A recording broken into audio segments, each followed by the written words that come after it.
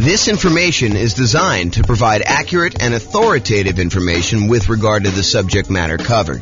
It is offered with the understanding that the presenters are not engaged in rendering legal, accounting, or other professional services. If legal advice or other expert advice is required, the services of a competent professional should be sought. Welcome to the Fort Wayne Real Estate Investing and Real Estate Financial Planning Podcast. Learn all about investing in real estate in Fort Wayne, Indiana, with a combination of real estate financial planning and modeling with numbers specific to Fort Wayne, plus syndicated, more generalized recordings of live and pre-recorded real estate investing classes, not all of them specific to Fort Wayne. Be sure to stay tuned after the podcast for a message from our sponsors. Well, good morning and welcome, everyone. I am James Orr, and we've got a really special class today. So today is improving cash flow when searching for your next rental property. And I'm going to jump right into it. This is kind of one of our mini topics. It's one piece of the overall plan we have to improve rental property cash flow or cash now, depending on kind of how you're looking at it. But this one is really this first section here when you're searching for the property. There's different classes we're going to do on when you're financing a property, different classes we're going to do when you're trying to optimize which strategy to use, different strategies, different cash flow improvement strategies we have when you're trying to improve your property itself.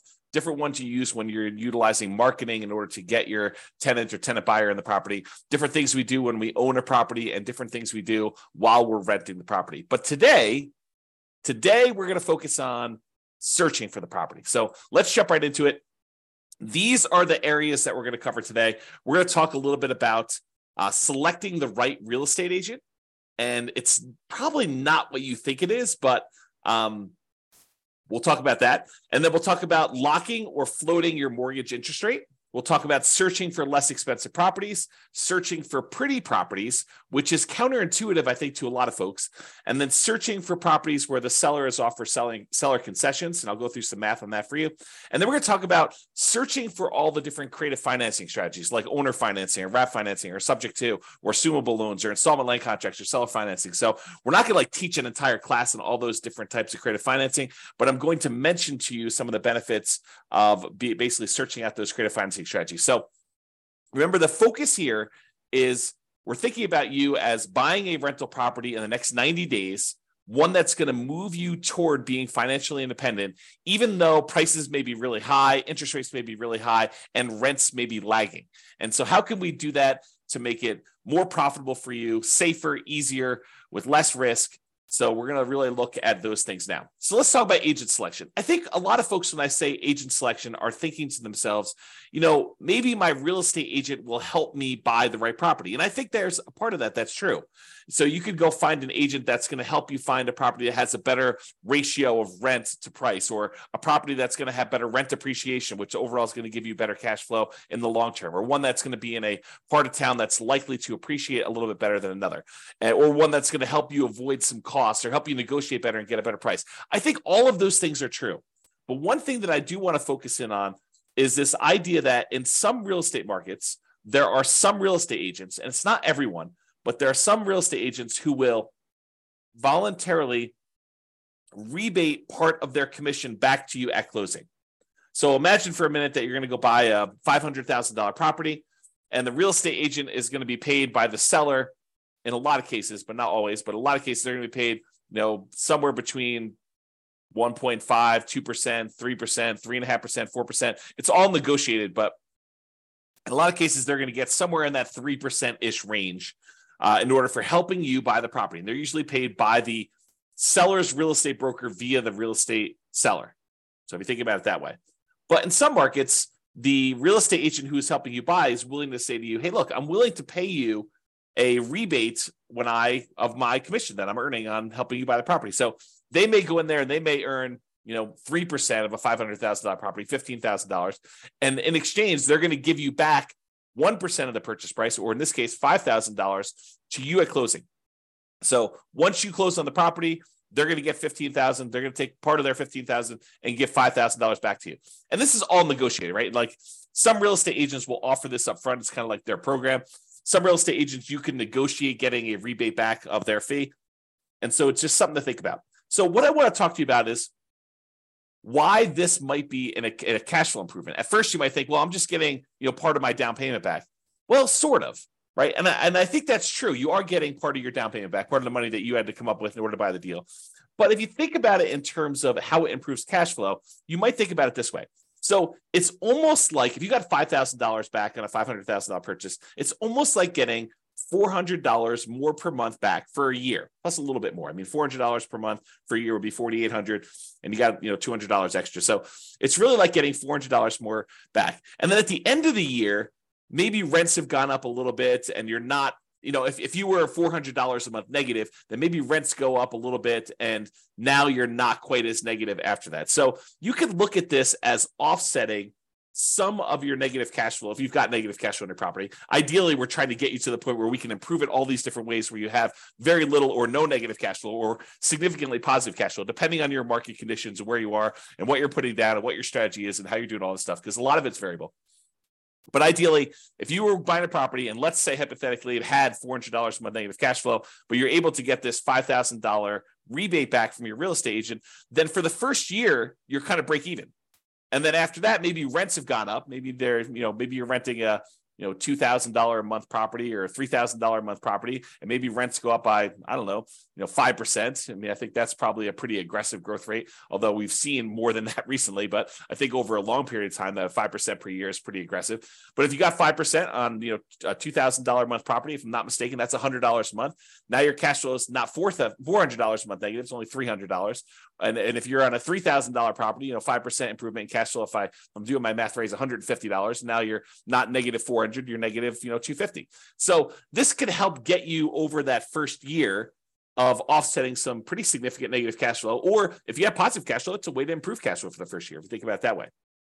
Or a totally different way of looking at this, which I think is the one that most people are not finally attuned to, is you could take that $5,000 and instead of applying it directly to offset any negative cash flow or improving cash flow in that first year, you could say, I'm going to take that $5,000 and I'm going to use it to buy down the interest rate to improve cash flow on the loan I'm getting.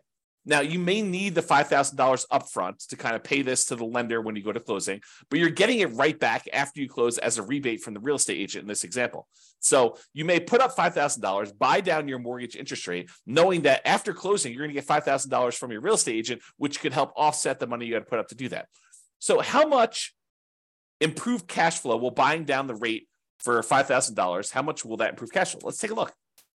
So this is a sheet that one of the lenders I worked with locally here, his name is Matt Weaver with Excel Financial, but he just sends over a sheet showing you kind of what rates are. And this happens to be the rates that he sent over earlier last week. And so I just pulled it up. It happens to be for a $500,000 property for a well-qualified buyer. I believe they're putting 5% down. So this one shows you, I'm not going to go into all the detail. I probably should do a whole class on how to analyze these. In fact, I think it's on the schedule for doing financing. So this one, though, shows you basically how much you had to pay in order to get an improved rate. So this shows you what your interest rate is. So if you decide, hey, look, I want to get the rate from my lender by not putting in any extra money. Like you could go to lender and say, look, what are my rate today if I don't pay you any extra points or extra fees? And they'll say to you, well, it's somewhere between 6.75 and 6.875 is what the rates were at this particular recording. And they vary all the time. And the amount you pay to buy down these things vary all the time. I should mention that too. But right now, if you take 6.875, you're going to get a small $618 credit at closing from your lender. Okay, so you'll get a credit. If you decide to pay $741, you could get 6.75. But what's interesting is if you choose to pay, a little bit more than, $4,000 and change, basically it's this $3,867 plus this 618, you can go from having a payment of, so whatever that is, $4,000, it's less than the $5,000 you're getting as a rebate. You could go from having a payment of $3,120 to a payment of $3,002. So in exchange for paying, just over, $4,400 or so, I'm really estimating. So paying about $4,400 to the lender, you can buy down your mortgage interest rate to 6.5%. So going from 6.875 to 6.5% is an improvement of $118 a month, the difference between $3,120 per month and $3,002 per month. So by going and doing that, you can improve your cash flow by $120 a month. It's not $400 a month for the first year. It's $118 a month for 30 years. Now, that might be an interesting way to improve cash flow. Because if you plan on holding this property forever, if you're not buying it with the intention of selling it to then pay off properties or do whatever you need to do there, you're basically buying this property because you know that it's going to be in your portfolio as a long-term buy and hold where you intend to pay the property off over time, then maybe buying down the interest rate isn't the worst thing in the world, and it could improve your cash flow by $118 in this example. Okay, so that is one way that choosing a real estate agent could have an improved impact on your positive cash flow.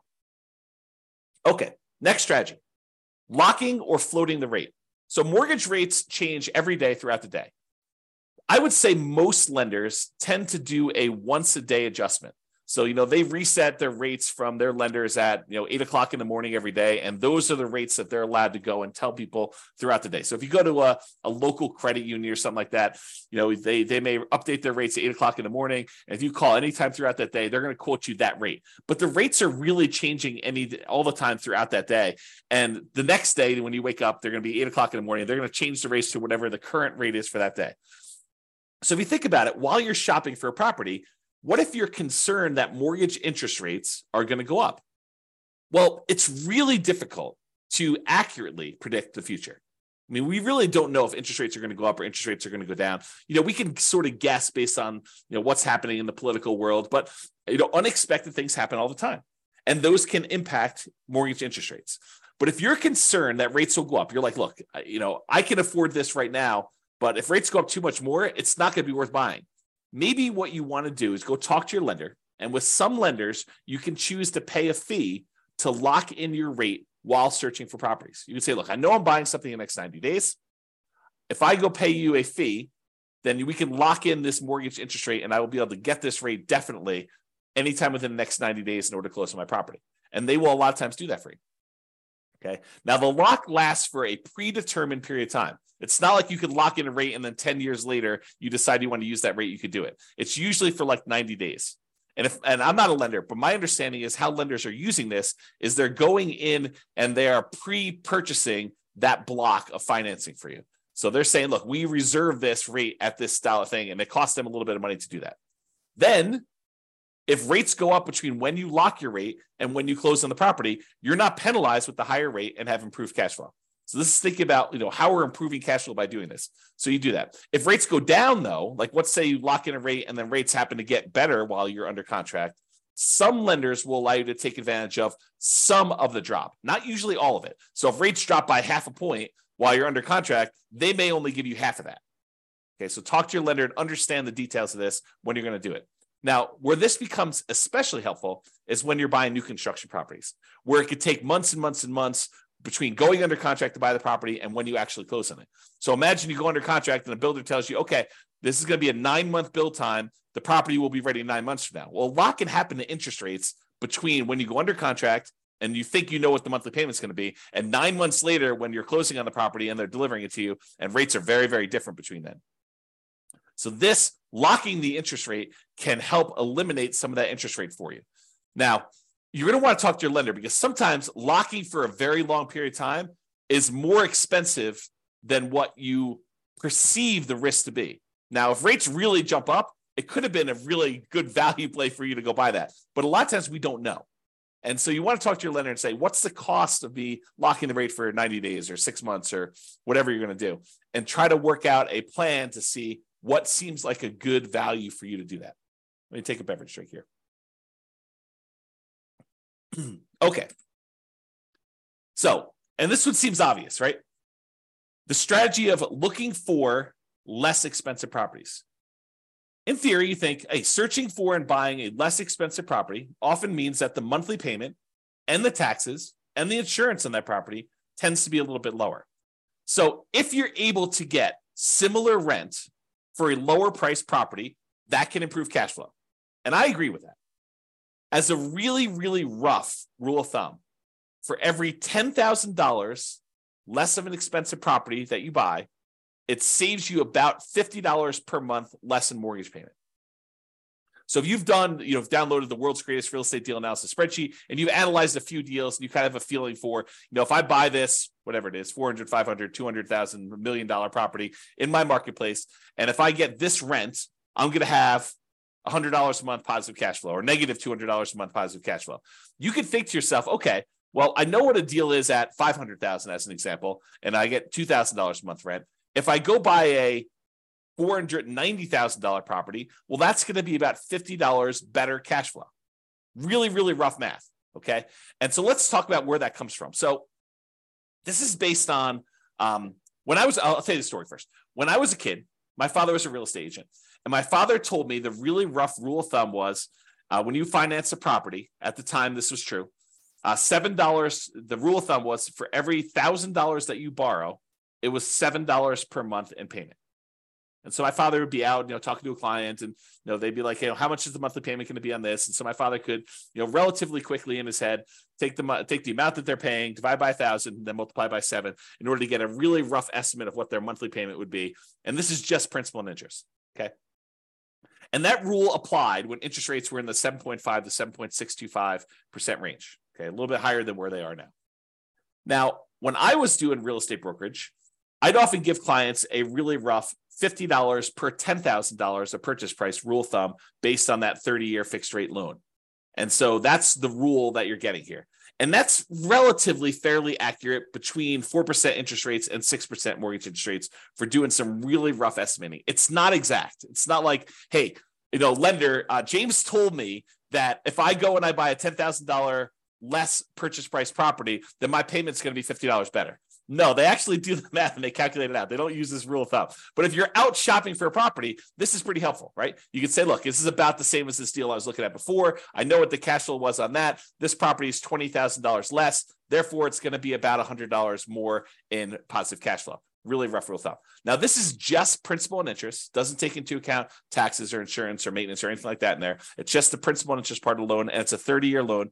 And we're assuming that interest rate is somewhere in that 4 to 6% range. So, you're probably going to be a little on the higher range right now if you're in that 6+% interest rate. So it can also be used to estimate how much that cash flow changes. I kind of mentioned that. So if you're wondering where this comes from, here is the actual chart showing you how much a monthly payment is on a $10,000 loan, 30-year loan at $10,000. So it shows you, if you were getting a 2.5% mortgage interest rate, it'd be about $40 a month. Where it gets about 50 at 4.375, it's about $50 exactly. At about whatever this is, almost 6%, it's about $60 per 10,000 exactly. And you can see it goes all the way up here, like I did, all the way up to 10% mortgage interest rate. And at a 10% rate, it's, high $80 for doing that. So you can get a rough idea of what those numbers are if you want to look at them. Okay. Let's talk about seller concessions. So seller concessions is when the seller agrees to contribute some money towards your closing costs. A lot of people think of this as this would reduce how much money I need to bring to closing because it helps cover, things like closing costs or my share of title insurance or, my share of the loan costs or whatever it is. So you can think of it that way. But you can also think of it as a way to reduce your mortgage interest rate. Remember we talked before about getting a rebate from the real estate agent and being able to buy down the interest rate? Well, you could use seller concessions in order to buy down the mortgage interest rate in order to improve cash flow. So let's say you're prepared, you've got enough money to do your down payment, you've got enough money for all your closing costs, and now you're thinking, okay, I really want to improve cash flow. One way to improve cash flow is to say, I want to look at properties where the seller is offering some type of seller concession, which will allow me to use the money they're giving me to buy down the interest rate by whatever amount that was. So if you remember from the real estate agent rebate example, we talked about a $5,000 kind of buy down, a rebate would allow you to buy down the mortgage interest rate such that your improved cash flow by $118 per month for the entire 30-year period. So if you're able to get a seller to contribute $5,000 toward your closing costs, you can improve your cash flow by $118 by taking that money and buying down the interest rate with it. So maybe you want to search for properties where the seller is offering seller concessions. And we haven't talked about it because we're not talking about making the offer yet, but this can also apply to when you're making an offer. remember when you're making an offer, maybe you talk to your real estate agent and you say, look, I'd really like to be able to try to negotiate to get some seller concessions in here and get the seller to contribute some money that you could then use either to offset some of your closing costs and or take some of that money and buy down the interest rate. Okay. All right. Let's talk about pretty properties, kind of building on this theme. So I'm going to kind of walk you through an example here that may be counterintuitive, right? Because I think a lot of real estate investors, they think that, buying a property that needs a little work and capturing a little sweat equity is a better deal. For example, let's say you can go find a property that needs $10,000 in work, but you could buy it for a $30,000 discount. So if you think about it, you're going to go in there and you're going to find a property.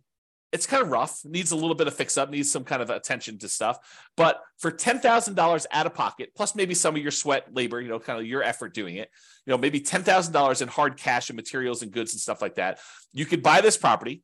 You're buying it at a $30,000 discount, such that if you put in the $10,000 worth of work, you've captured, using sweat equity, I use captured in kind of quotes there, but you captured $20,000 in equity. You basically got $20,000 in equity by doing this work yourself and paying the $10,000 in materials and goods and do that. So if you were going to buy a property that way, and if you were going to sell the property or eventually do some type of cash out refinance where you could take advantage of that equity that you captured, ultimately that could be advantageous to you. I will totally admit that. However, what if you have zero intention of ever selling that property? And you have no intention of actually doing a cash out refinance on that? What if you're buying this property because this is going to be one of the assets you plan to have in your portfolio long-term as a cash flowing asset that is going to help you achieve financial independence? Well, if you're thinking about it that way, does it really matter that much that you captured $20K in equity? Well, maybe. I mean, buying a property at a $30,000 discount, it does improve cash flow, right? Because you're basically borrowing less. So a $30,000 discount means that you're likely saving about $150 to $200 per month in cash flow.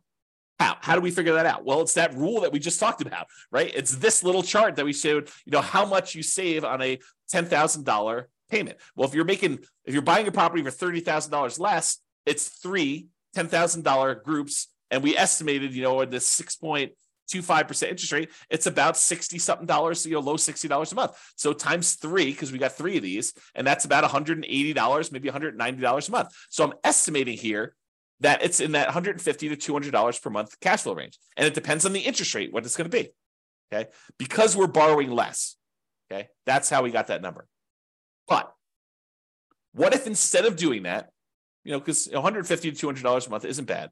But what if instead of doing that and finding a property that needs work and having that extra $10,000 that we have to have on the hand in order to do the work and then doing all the labor ourselves and kind of putting in all effort, what if instead of doing all that work, we said, look, I'm just going to find a pretty house that doesn't need any work.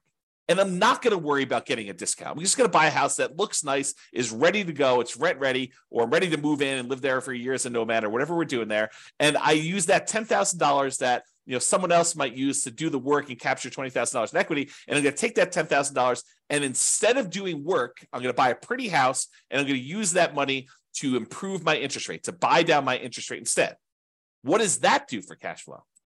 Well, that's interesting. So using that same chart I got from my lender, instead of using the $4,000 or so that I used before when we had that rebate from the real estate agent, I said, well, I could pay about $10,000 as a discount. And that improves my interest rate from, somewhere in this 6.875 to 6.75 all the way down to 6%. So I bought down my interest rate for a 30-year loan for the entire duration of the loan. It's not a temporary buy down. This is a buy down for the entire loan. But I do that, and now my payment goes from $3,120 a month to $2,848, an improvement of $272 per month. Now, before, if I had done the work, I would have had more equity. But what does equity do for me? If I'm keeping the property long-term to buy and hold, it doesn't really help me at all, right? It does improve that cash flow because I bought it for $30,000 less. But instead of taking that $10,000 to capture $20,000 in equity, I took the same $10,000 and I've now improved my cash flow by $272 a month instead of about $180 a month. So it's almost $100 more improved cash flow by doing it this way. And you bought a pretty house, you didn't need to do any work. I don't know. Seems like it's something to consider. So talk to your lender about buying down the interest rate and how much it would cost and run the math and say, Is this worthwhile doing? All right, let's talk about some creative financing stuff. So I've kind of grouped all these together because you could search for properties that are owner financing, or search for properties that you could take over a loan, or search for properties where you could lease option it if you really want to get creative, or wrap financing, or subject to, or agreement for deed, or bond for deed, installment land contract, or all those different things. What I've basically done is I've grouped them all together and said, look, you can search for properties where you're able to get non-traditional financing. You don't have to go to a mortgage broker anymore and do all this. So I'm going to just very briefly, because this is not intended to be a class in creative finance, I'll very briefly run through what the differences are between these, and so you understand them, and that way you'll understand it. And then I'll kind of make one or two comments just on these in the terms of using this as a strategy. Okay, so owner financing is when a seller owns a property free and clear. They do not have a mortgage on it, and you go to them and say, I'd like to buy your property, but I would like you to act as the bank. I'd like you to deed me the property, and I will actually make payments to the property for you. I make payments to the property to you as if you were the bank. And then once I made the payments, you release your kind of deed of trust on the property, your security instrument, and then I own it free and clear. Okay, so that's the idea behind owner financing. Basically, the seller acts as the bank. With wrap financing, the seller is sort of acting as the bank, but they still have a loan in place. So you're going to go buy a $500,000 property, and they still owe $200,000 on that. But the seller says to you, okay, I'll tell you what, you make me a payment as if you're buying it for $500,000. I'll take part of what you pay me. I will pay the underlying loan of $200,000 that I still have, and I will keep the difference. So that's wrap financing. You're wrapping an existing loan that already exists on the property. Okay. Loan assumption. There are certain loans that are assumable, FHA loans, VA loans, as two examples, where you could go in there, and it's usually as an owner occupant, but you go in there and you formally go to the bank and say, I would like to qualify and formally assume all responsibilities for this loan. And by doing that, you're able to capture these really low interest rates we had over the last 5 years or so. So you can go find an FHA loan at 3.5% or 3% and buy it instead of getting a new loan at 6.5%. Okay, so the idea is you can go get these really attractive loans that are already out there and take them over by formally assuming them. And it could be a significant way for you to improve cash flow. We'll talk about a little downside to that here in a second. You can go in there and find a rent-to-own program. Let me take another sip here. You could go find a landlord who's tired of being a landlord and say, look, I'd like to rent the property, but I would like ultimately the ability to own this at some point in the future. I'd like an option to buy the property a year or 2 or 3 or 5 down the road, or I would like a purchase contract to be able to buy the property that is a year or 2 or 3 or 4 or 5 down the road that I could use to buy the property from you. So I'm going to rent it from you for a period of time, and then I'm eventually going to buy it. And you could do this if you're an owner occupant, or you could do it if you're an investor who wants to then sublease the property to someone else. So that's the kind of rent-to-own, lease-to-own, lease option, lease purchase family.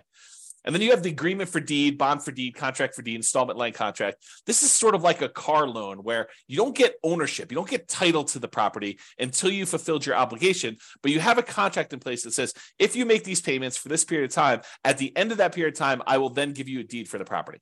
So it's a kind of a variation on owner financing that more protects the seller in a lot of ways, because they don't give you ownership of the property until you've done what you agreed to in the agreement, whatever that is, agreement for deed or bond for deed or contract for deed or installment land contract. And then finally, subject to is when a seller deeds you ownership of the property and they leave their existing loan in place. It's sort of like a subset or variation on wrap financing. With wrap financing, you're paying the seller. The seller is usually paying the underlying loan on the property, and you're kind of like part of the money goes to the seller, part of the money goes to the underlying loan. A lot of times with subject to, you're basically making an agreement with the seller where the loan is very high loan to value. You know, you're buying a $500,000 property and the loan is for $480,000, and the seller's like, look, I'm going to deed you the property. You just agree that you're going to make payments on this loan that's still in my name, and we're going to leave that loan in place. You're not formally assuming it. You're not going to the lender and saying, I am applying to formally assume all responsibilities for the loan. You're just saying, look, the seller's deeding you the property. You're now the owner. Deed means ownership. They're deeding you the property. Now you're making payments on the underlying loan to this that the seller has on there. And the loan is staying in the seller's name. Okay, so that's an overview of creative financing. And you can see why these might be more advantageous because, and there are probably exceptions to everything I'm about to say, but they tend to be more flexible in negotiating financing terms. If you go to a traditional mortgage broker and you start haggling with them over getting you a better interest rate, They're probably going to say, no, this is the rate we got. This is it. No, there's no negotiating. But if you go to an owner, they might be much more willing to say, hey, look, interest rates right now are 6.5, but I'm willing to, do financing at 5% or 8%. I mean, it could go either way, right? So you could possibly negotiate improved interest rate and loan terms. Okay. You could say to them, I'd like to pay you interest only for 5 years, and then I'll do an amortization schedule where I'm paying you a little bit more, including principal on the loan. You could do all that stuff with a seller if you're doing creative financing there. And then assumable loans. So you could formally assume a loan with a better interest rate than you could get now. That's really the appeal of it. These loans tend to be assumable for owner occupants only. So you're like, James, I'm an investor. I'm trying to buy this property as investment property. Well, if you're trying to do like the nomad strategy where you're moving into a property, living there for a year and then converting it to a rental, or you're house hacking where you want to live in a duplex or a triplex or a fourplex, or maybe a house that has an upstairs, downstairs, and you kind of want to live in upstairs and you want to rent out there, owner occupants still could work for those situations. You could formally go in and assume a, FHA loan, or a VA loan, because you could use FHA and VA in order to buy duplexes, triplexes, or fourplexes, or single family homes. And you could go in there and buy a property like that and be able to assume a loan like that. Now, you're taking over their current loan balance. So if they bought this property, 5 years ago, and property values were worth $400,000 5 years ago in your marketplace, and now they're worth $500,000, and they paid down a little bit on the loan over the last 5 years, they may only owe, $340,000. But the property's worth $500,000. So the trick is you can formally assume a $340,000 loan, but you still got to come up with that difference between what they're selling to you for, the $500,000 and the $340,000. So you need to come up with a lot more than 3.5% down or 5% down. So you have to formally come up with $160,000 as a down payment in order to be able to assume that loan, which makes this much more difficult to implement. Okay. So maybe you could structure it where you get the seller to agree to some type of owner financing, but a lot of times the lender will not want you to assume a loan with owner financing with a seller second mortgage in place either. So you want to talk to you about that. All right. So those are all the strategies to use when searching for properties. And optimizing cash flow is not something you only focus on after you own the property. A lot of people think, I'll worry about optimizing cash flow after I bought the property. Well, you're eliminating some of your choices and options if you do it that way. There are things you can and maybe even should be thinking about when you're searching for properties to improve your overall cash flow. And better to take a more holistic approach and optimize at all the different various stages rather than just when you're trying to optimize for rent. So that's it. That's all I got. This has been James Orr. I hope you've enjoyed. We will do the other sections, the other kind of like stages for improving cash flow in other mini classes. So stay tuned for those. Bye-bye for now. With home prices up, mortgage interest rates up, and rents up, but not quite enough to counteract the higher prices and interest rates, cash flow on rental properties in Fort Wayne is harder than ever. Book a call with the Real Estate Financial Planner to apply our proprietary 88 strategies to improve cash flow on your rentals. See the show notes for a link to schedule your call and improve your cash flow today. If you're a real estate agent, lender, or professional in Fort Wayne that wants to help our real estate investor listeners, consider reaching out to learn about collaboration opportunities with this podcast. We'd love to add more value to our listeners by having you assist our investors buy, sell, and finance their real estate investments. See the show notes to schedule a call to discuss collaboration opportunities.